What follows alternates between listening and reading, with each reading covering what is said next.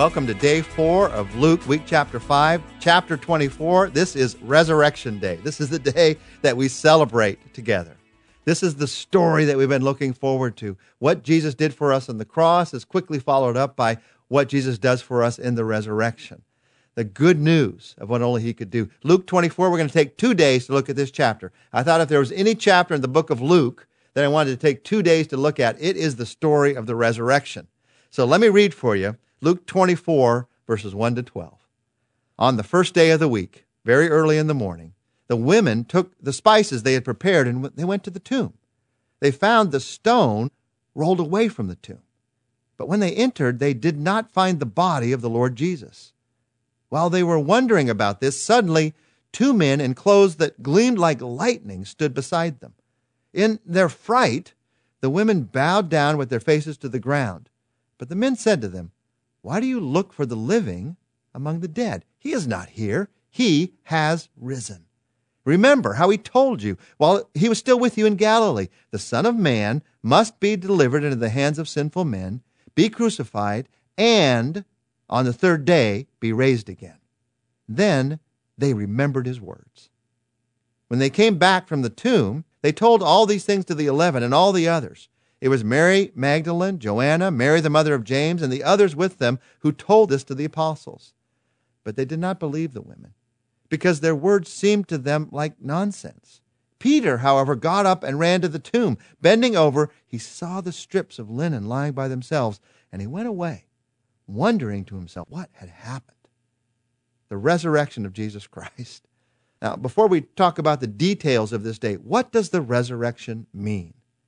The resurrection means that the power of God is available for our lives today. The resurrection is more than just a good end to the story of the cross. Isn't that wonderful? He died for us, but also he got something good at the end. He was resurrected. Paul, the Apostle Paul, tells us that if there is no resurrection, there is no hope. We're without hope. The cross by itself is meaningless without the resurrection. Jesus died for our sins on the cross, but he showed that he had the power to defeat sin and death in the resurrection. Dying for our sins has no hope unless he has the power to defeat sin, and he does. He defeated it because he was resurrected from the dead. The penalty for sin is death. Jesus paid the penalty on the cross, but he also destroyed the penalty in the resurrection. He did both. And when I look at what Jesus did in the cross, and when I look at what he did in the resurrection, the challenge in both of them is how will I respond? The resurrection of Jesus Christ, it is one of the most historically attested, if not the most historically attested event in all of human history. Question is, what am I going to do about it? You look at the first responses to the resurrection, and it tells us a lot about our own faith and how we get to the place of faith. Look at these women who first went to the tomb. What's the first thing that they did? They wondered. They went, and there was no body there, so they wondered. They were confused. And then they began to hear the message. Something has happened here. Some angels appeared. And their second response is they were frightened. So the good news for them, the hope for them, began with confusion and with fear. The shocking truth is, our first response to the news of the resurrection is often not hope. When you first hear it, especially if you first hear it as an adult, your first response is often not hope because you realize this changes everything. This means I've got to let go of a lot of old ways of thinking, a lot of things I've been hanging on to. This changes everything. So more often than not, our first response to the story of the resurrection is confusion, is doubt, is fear. First they wondered, and then they were afraid. What caused the breakthrough? What caused them to go from being confused, from being afraid, to realizing there's been a resurrection here? There's a new way of living that's promised here. Third thing that happens to these women is they remembered the words of Jesus. They remembered his words. Verse 8 is one of the most powerful verses in all of the book of Luke. They remembered his words. When you look at the words of Jesus Christ, and we've looked at them together all through the book of Luke, and you remember what he has said, that has the power to transform your thinking, to help you to see the resurrection for what it really is. The way to experience the truth of the resurrection is to look to the one who was resurrected. Jesus Christ. Remember that he had promised that it would happen. And then not only did he promise that it would happen, he accomplished what he had promised. You remember his words. And then out of that, the fourth response of these women is they couldn't help it. They went and told the 11. Judas has already left the disciples. He's already died by this time. So they go and tell the 11 remaining apostles. Now what happened to those 11? Same thing that happened to the women. They go through the same process. First thing, they would not believe. First thing, Peter runs to the tomb. He looks in and he wonders. They begin with confusion and with doubt and with fear.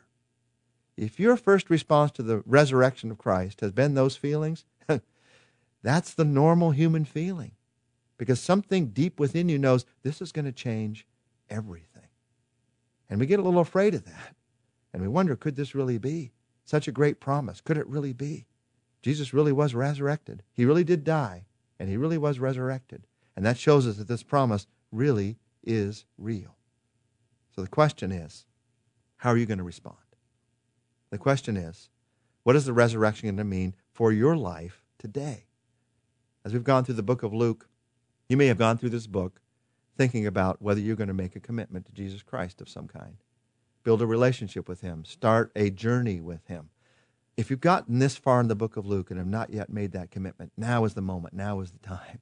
When you hear the story of the resurrection, you don't want to read any further than that and think there's going to be any more than that.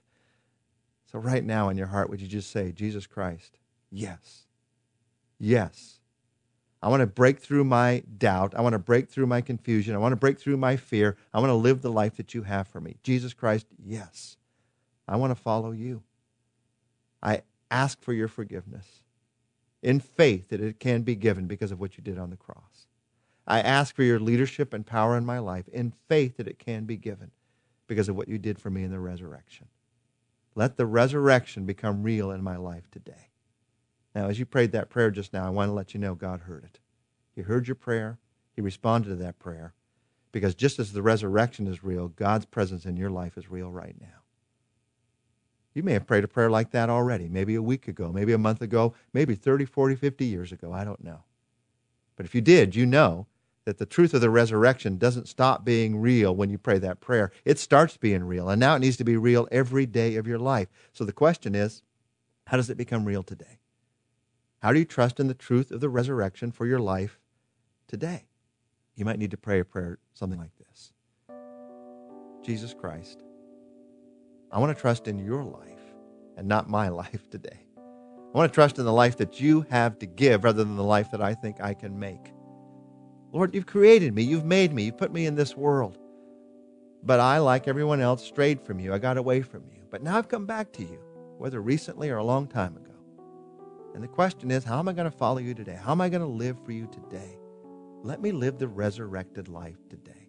That's the life of hope. That's the life of faith. That's the life of trust.